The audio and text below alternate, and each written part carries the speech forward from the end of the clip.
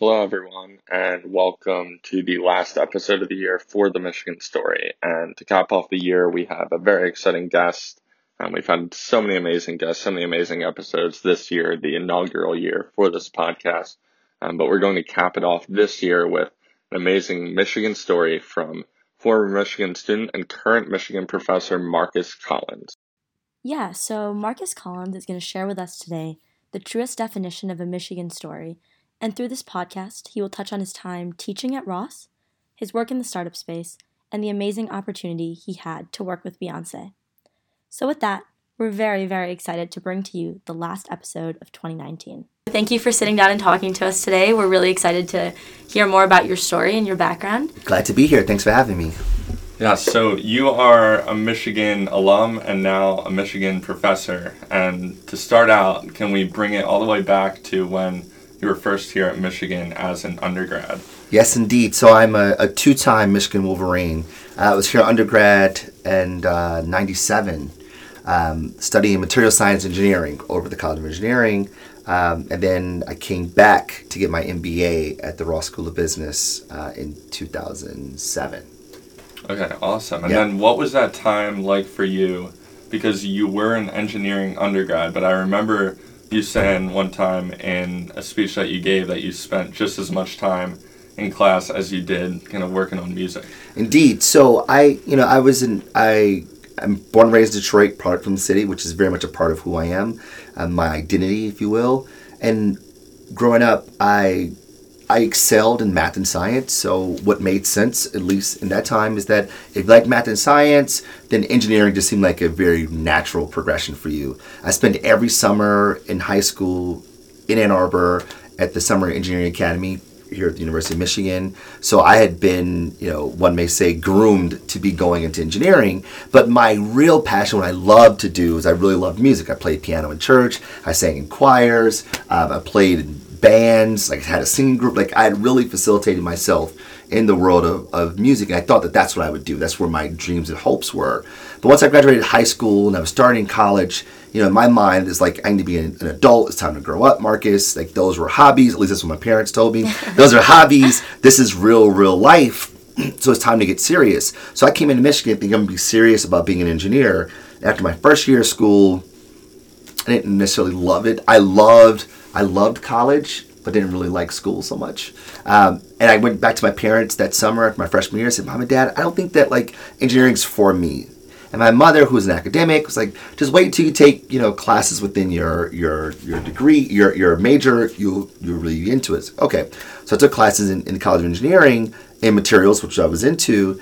And while my interest was piqued, I was curious about it, I didn't love it.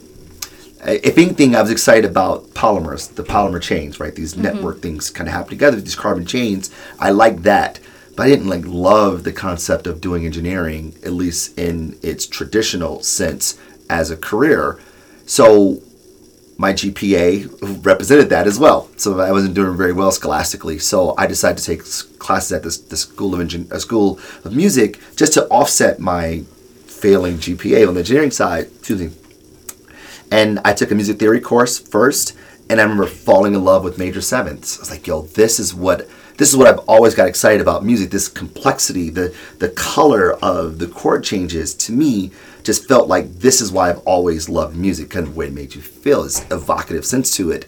And I remember taking a composition class after that, and I was like, oh man, I want to be a songwriter. That's it. That's what I want. That's what I see myself doing every day when I wake up, writing songs. And I went home and told my parents that, and they were like, yo, you must be crazy. Ain't no way. Ain't no way that's going down, buddy. No, not happening. We fought the Battle of Jericho that summer, and I failed that battle, and I ended up going back to Michigan in the fall to finish my engineering degree. But I spent I spent the majority of my time where I was not in the classroom in what's now known as the Duderstadt, but was then called the Media Union.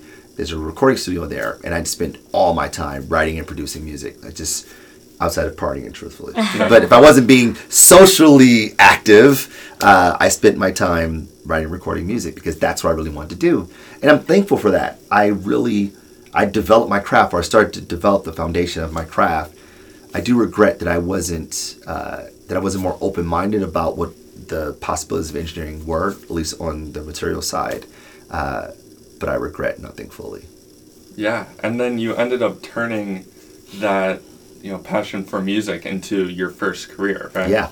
So I graduate right after 9/11, and the market is shot. There are people who graduated the semester before me because I took longer to graduate, who graduated before me, who were my same year, who weren't working as engineers. I literally had a friend of mine who, she was way smarter than me. She was a material science engineering major as well, and the gig that she had got rescinded because of the economy, and she was working at Macy's.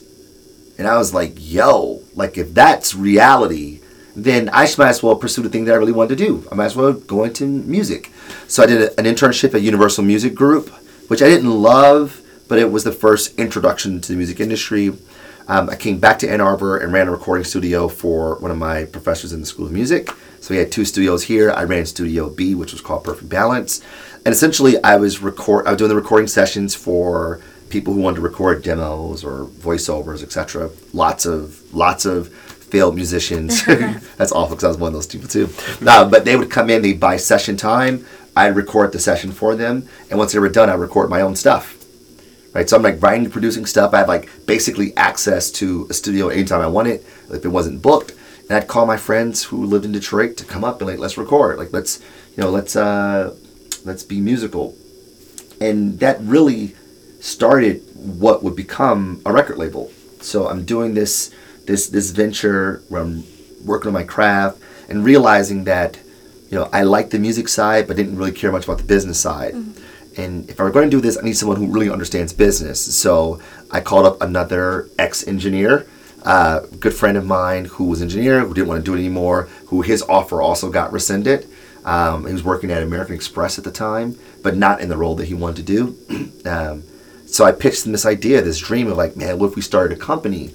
And he was into it. So he packed his bags from Florida, I think it was in Orlando, and then moved to Michigan, and we started Muse Recordings, which was on some days a record label, other days a production company, some days a development. We were all over the place. We didn't have any real guidance on a business strategy, but we were fortunate enough that there was one small lane that opened up for us. This idea of pairing up and coming artists with brands that allowed us to make money, but also grow the footprint of what we're trying to do. And with those brands and those up-and-coming artists, and now I guess your career is very connected to brands and to people who are very notable. How did you first get connected to the artist and then B, the brand? So this is a part of the story that I never don't get to tell very much because it's a little bit more long-winded from the ones that I typically talk about the background of my career. But so essentially, we had just one good idea. I mean, outside the music part, we had one good idea, and that was, we were Michigan alum. We know the power of the Michigan network. Mm-hmm. And we thought, well, one thing we know about Michigan is that while we are extremely celebratory and very, very proud of ourselves, as we all know, we don't really celebrate homecoming. There is no like homecoming event. There's the game, but there's no like parade. There's nothing homecoming that's celebratory. So we thought to ourselves, what if we sponsored the Michigan homecoming in 2004? Now, sponsor, I said it with big air quotes, there's no sponsoring it, but what if we did some programming for it and we became the place where you went to if you wanted to have a good time that summer, or that spring break, that homecoming, and we'd use that as a way to market what was going to be our first album release. So we had the whole weekend planned out. On Friday, we're doing a voter die party at the Starbucks on State Street and State Street and Liberty. Mm-hmm. On Saturday, we're doing a tailgate at Pizza House, and then on Sunday, and then Saturday night, we're doing a concert with John B., who was a big R&B artist at the time, and we're doing a meet and greet signing with him on Saturday. So on Sunday, that was the weekend. And all of us were going to be sponsored by Muse Recordings. And of course, when John B performed, we had our artists open up for him, right? So that was the whole plan. That was the only idea we had. So we really hyped up this party, this voter die party, which we did with Sean Combs, P. Diddy's voter die campaign to get more young people registered to vote. So we throw this party at Starbucks and we completely pack it out. Like both floors packed out, DJ spinning. There's like a line of people trying to get into the place. And fortunately for us, the VP of sales for the district, for that region at Starbucks, was there that night. And she was like, yo, who are you all? Like, what's going on here? There's a guy with Mike and Marcus, and we were starting this record label, blah, blah, blah. And they're like, so what, like, how can we get involved? Like, this is amazing. Like, how can we get involved in this? And we said, well, we're throwing a release party, an album release party at the Yacht Club, Detroit Yacht Club, next month in November. We'd love to have you part of it. It's like, well, how can we be part of it? It's like, well, you can write a check, And they're like, hey, we're actually opening a store right on Jefferson, right at the entrance of the Yacht Club. Like, we love to get involved. So we had Starbucks like partially underwrite the release party, right? And like that's how everything started. It started with that sort of serendipitous happening, and from there we started doing some performances of some of the Starbucks that this VP of sales of the region ran. And from that, we ended up meeting folks at McDonald's. And one of our songs got licensed on a McDonald's commercial, which was super cool. We did a tour with the NBA Rhythm and Rims. The National Basketball Association and Sprite does this tour. So we opened up for like Jagged Edge and Keisha Cole. Like all these things were happening serendipitously, which was awesome. But the challenge is that because they're serendipitous, we didn't have a strategy for it. Mm-hmm. So we couldn't replicate it, nor was it sustainable. So once we tried to go back to the trough to get these partnerships happening again, it was like, we're good. No thanks. Right? And the dollars, what was the benefit for our company was that we had a lot of things intact, therefore the costs were very low for us. And what we realized once I went to business school is that that's just arbitrage, that we were taking a cut of something, but once you remove the middleman, that margin is gone. Mm-hmm. And that's kind of what happened with us here. The record industry at the time was starting to decline, so the checks that were too small for Sony to work with this particular brand or this particular thing were just right for them, and we were out of a business, or at least our business began to unwind very quickly. So we had to figure it out, what we were going to do. I decided to go to business school to figure out this disruption in business, in music particularly, which was digital, and my business partner decided to look at the disruption that was happening in politics. I ended up joining the Obama campaign. So cool. It's super cool. In 2007. So he did that. I went to business school, and our paths sort of kind of diverged in that way. But still thinking about this understanding of how do you connect people to things and people to people. Right. And then you go to business school, and you mentioned kind of records were declining, but then digital music was on the come up, right? Exactly. So I went to business school saying, I want to work for Apple. Like, full stop. That's it. I want to work for Apple. Like, that's no other company I want to work for. So I came here and only recruited for Apple. It's the only company I recruited for. I did some interviews the summer beforehand. I met some really cool people, but Apple was really where I wanted to work.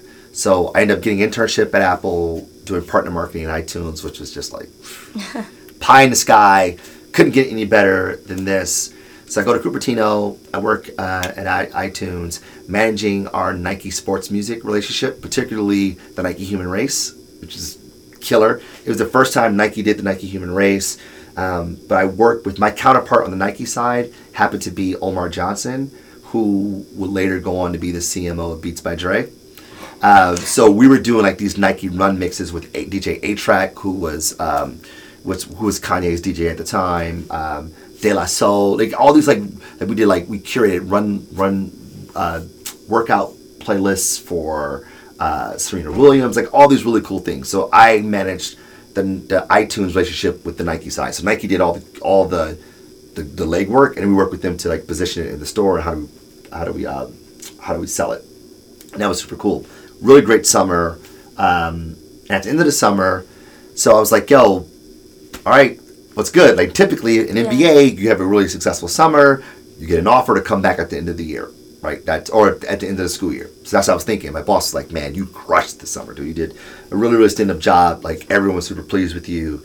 However, we're on a hiring freeze because this is now 2008 and the industry, recession, right at the top of the recession. So we're in a hiring freeze. My boss says, however, since you're technically an employee, we can hire you right now. And I was like, word? I was like, but I have a whole another year of school to finish. And he says, well, you can just work remotely and just kind of go back and forth to Cupertino as need be. And I was like, bet, sign me up for that. So I spent my last year of business school working at Apple, putting things in the world. Things in the world for with Target and Best Buy. Like, it's unreal experience, just unreal. Like, I couldn't even imagine that would be the possibility. So I'm beyond grateful that that's able to happen the way it did. Yeah, that's super cool. Something I'm curious about is how you went from that to working with Beyonce. I feel like... Yeah, so the Beyonce thing was super cool. So at the end of my tenure with Apple, now we're in 2009, I'm in New York trying to figure it out, just trying to figure out what I want to do. I don't want to be in New York, no one to work in the music business. I'm meeting all these people. Like, I ended up having meetings with Leora Cohen and Russell Simmons and Kevin Liles. Like, these are the GOATs. This is Def Jam. These are the GOATs, right? Kedar Massenberg, who used to be the president at Motown, he's the one who founded Neo Soul, or coined the phrase Neo Soul. Like, all these major people that I'm meeting. Then I happened to meet Matthew Knowles, and this is the interesting part here. I got time, so I'll go to it. So,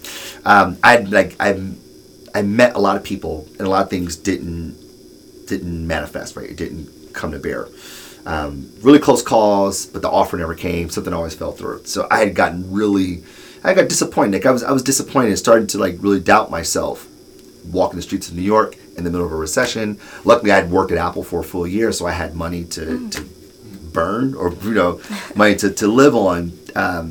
So my wife's cousin used to work at Ticketmaster, and Ticketmaster was the major partner for all of Beyonce's touring.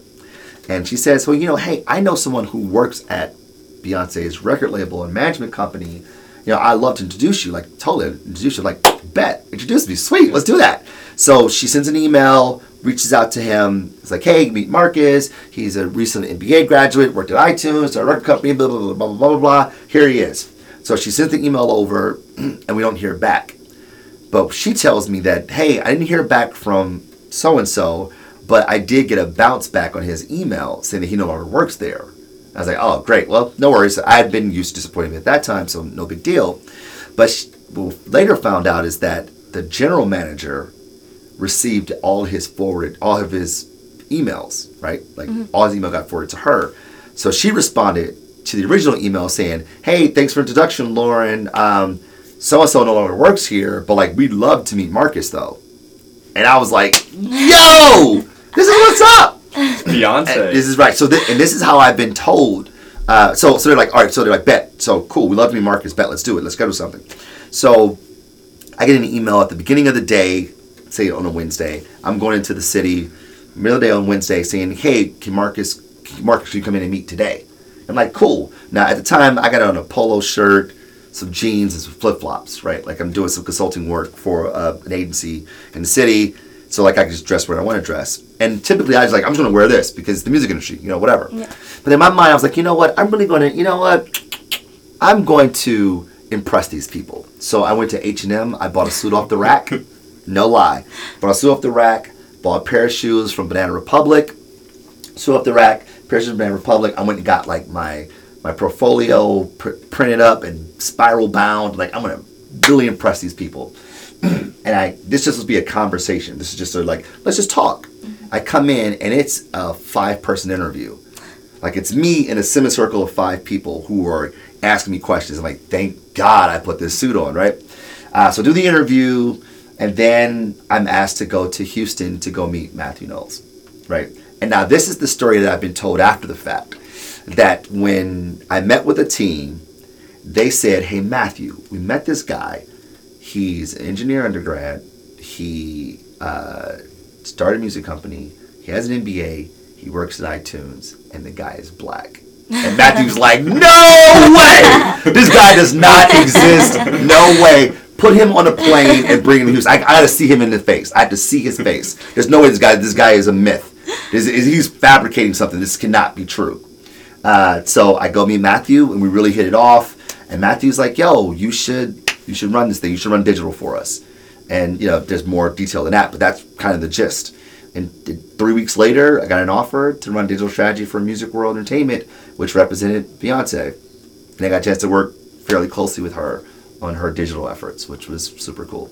That is really, really amazing. It was super cool. I know we don't have too much time left, so I kind of want to tie into something that you just mentioned about when you met Matthew Knowles. The part of the thing that he said was, and that you were Black. And in one of your TED Talks that we listened to, it was, you talked about like being the black sheep and kind of growing up and having that always be present in your life. Yeah. Do you think like maybe you could kind of touch on how that like affected your career, your choices that you made kind of going into this field? Sure. I've always been hyper aware of my blackness because of the city I grew up in, Detroit, predominantly black city. Went to public schools my entire life, so predominantly black schools.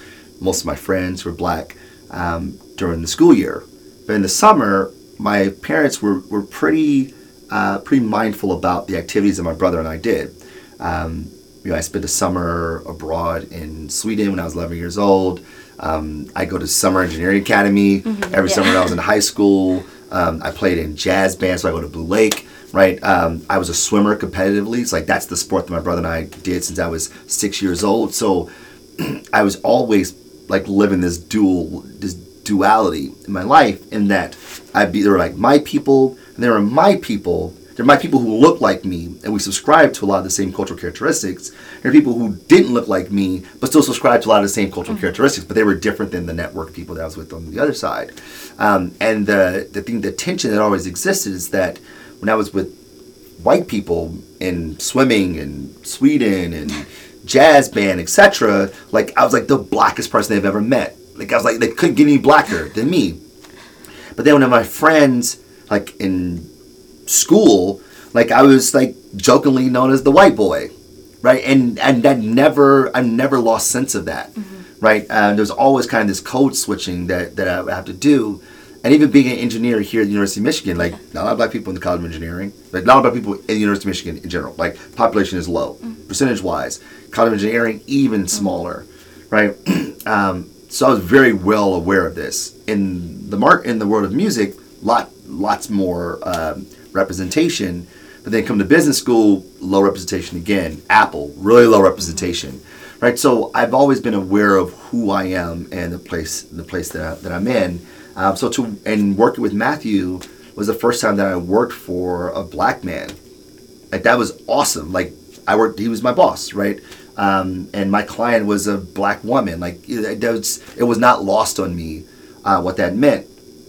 And when I left working with Music World, I went to an agency called Big Fuel, and after that I went to Translation, which was owned and operated by Steve Stout, a black man who was a record executive for super successful record executive, then became an advertiser, super successful as well. And this is a guy who I would say is cut from the same cloth in considering his career trajectory. And again, black man like running it, and that's never lost on me at all. So now here I am in academia, again, low representation, especially as a faculty member. I'm not hypersensitive to it, but I'm hyper aware of it. And because of that, if you ever take any of my classes, I talk a lot about kind of who we are and how we fit in the world and understanding people's perspective. That the world we live in is socially and culturally constructed. And those things are, the building blocks for those things are experiences that we've had and the beliefs that we adopt over time. And if we really want to understand people, we have to understand their backgrounds. Just because I'm black doesn't give rise to the way I see the world alone. And understanding that people are multi-layered like that, I think, is not only responsible as marketers, but I think that is the right thing to do as citizens in this world. How do you like to kind of discover where someone's from and like what really makes them be themselves? Because it can be hard just in casual conversation to really know what makes someone them. Well, so that's the idea. So think about marketers, right? We have tons of data at our disposal, right? Tons and tons and tons of data. And we sort of put pieces, we kind of take those pieces, we put them together to create a mosaic around who people are. And it is effective, but mostly it's efficient for us. But if you really want to know people, you got to sit down and talk to them. And they don't happen in the first conversation, the first 5 minutes. You just spill everything out, take everything out of it. What happens is that I ask a question, or we're just kind of just talking. I'm like, "Huh, it's interesting you said that. Where did X, Y, and Z?" And then we just start telling each other our stories.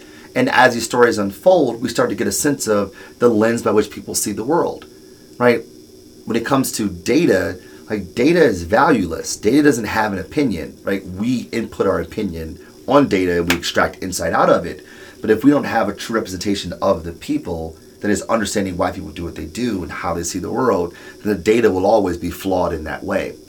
So as marketers, like the good marketers do ethnographic studies where we immerse ourselves in the culture that we're curious about, right?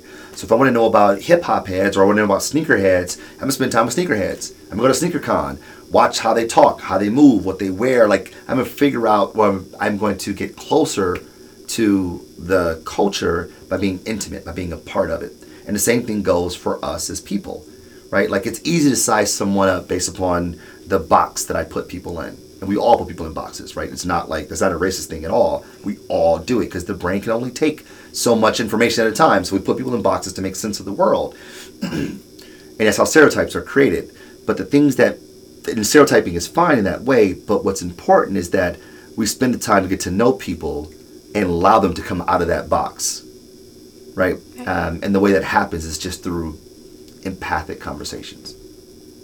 Yeah, for sure. And it requires investing in people to do that. And oftentimes business people, particularly marketers, we have one quarter to get our numbers up. I don't have time for conversations. I need to get right at it. So I'm blasting people with messages based on the demographic data I have about them. But if we really want to know people, we got to talk to them. We got to walk a mile in their shoes, see the world through their eyes, adopt their lenses, which is the definition of empathy. And you've been in business in so many different facets, and how would you compare kind of the executives or just the best people who use that empathy versus all of the executives who are just trying to hit their quarterly numbers? Because it is tough. It's tough, and it operates on a spectrum. I don't think that any of them are like polar. Like I only care about the numbers. We're altruistic people. Some people care about people. There are people who only care about people and don't think about the business side of it. Right? It operates on a spectrum. I have these different parts of my life that strung together don't make a lot of sense, but to me, when I look back at them in the rearview mirror, I can tell where I got particular skills from, right? So my engineering side helped me think about things in a very logical, linear fashion, right? Like, A plus B equals C, therefore, right?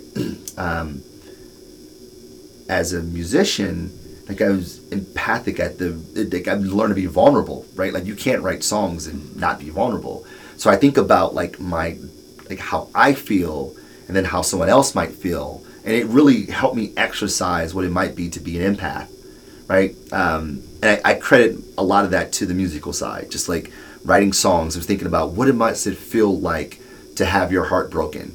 Or what might it feel like to break the heart of someone that you love, right? Like you're constantly putting yourselves in the shoes of other people to understand the feelings on both sides, right? It's like a playwright.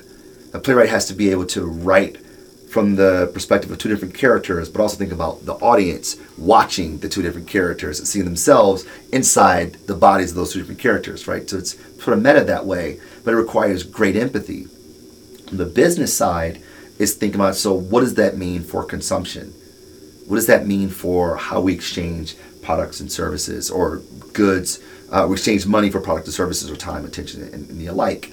And I think that the executives who I've seen do that well are those who typically come from different walks of life. Right? They were social scientists in their undergrad, right? They studied psychology, sociology, anthropology, got an MBA, and then now they're in the world of business, right? Like those people, I feel like they have been trained to be empathic, at least conceptually, and they find themselves in the world of business, not only thinking about the business from an empathic perspective, but also leading their their organizations empathically as well. Yeah, definitely. And it's so cool to see how, people are becoming so multidisciplinary and Yeah. being able to cross over like you were, engineering, music, business, and then blending all the three together. The best research is interdisciplinary that way, right? The best research takes from different, and when we do lit reviews for research, we're looking at literature from different disciplines about a particular construct, a particular subject matter, to look at it from different perspectives to see what it really, really is. I think that's where you get really meaty learnings. Yeah. So before we kind of wrap it up then for today, do you have any last words of wisdom for us and for anybody that's going to be listening to this? Yeah, I think that there's a lot of things that I've learned about from life that I'm certain people could benefit from. But I think that the most important thing, for me at least, is that I found that my success was hardly any result of me being so great, right? I think that people really invested in me, and the places where I excelled came because someone took a chance on me. Someone saw potential in me, right? They invested in my potential. They didn't see my resume. It was like, oh man, you'd totally be great at this job. Come on in. It never was that way. I worked at Music World. I never worked for a record label before at that kind of level. But Matthew said, hey man, these pieces make all the sense in the world. Come on in, right? When I worked at Big Fuel, my first time working at an agency, never been in an agency before. But Avi Savar, who founded the company, said, man, you have all the pieces. Let me help you put them together, right? Translation, I built the social practice in the agency. I had only been working in advertising for 9 months before then, right? I built the practice there because Steve Stout said, I see something in you. Put the pieces together. Even here in academia, I've only been teaching for 2 or 3 years before I came to Ross.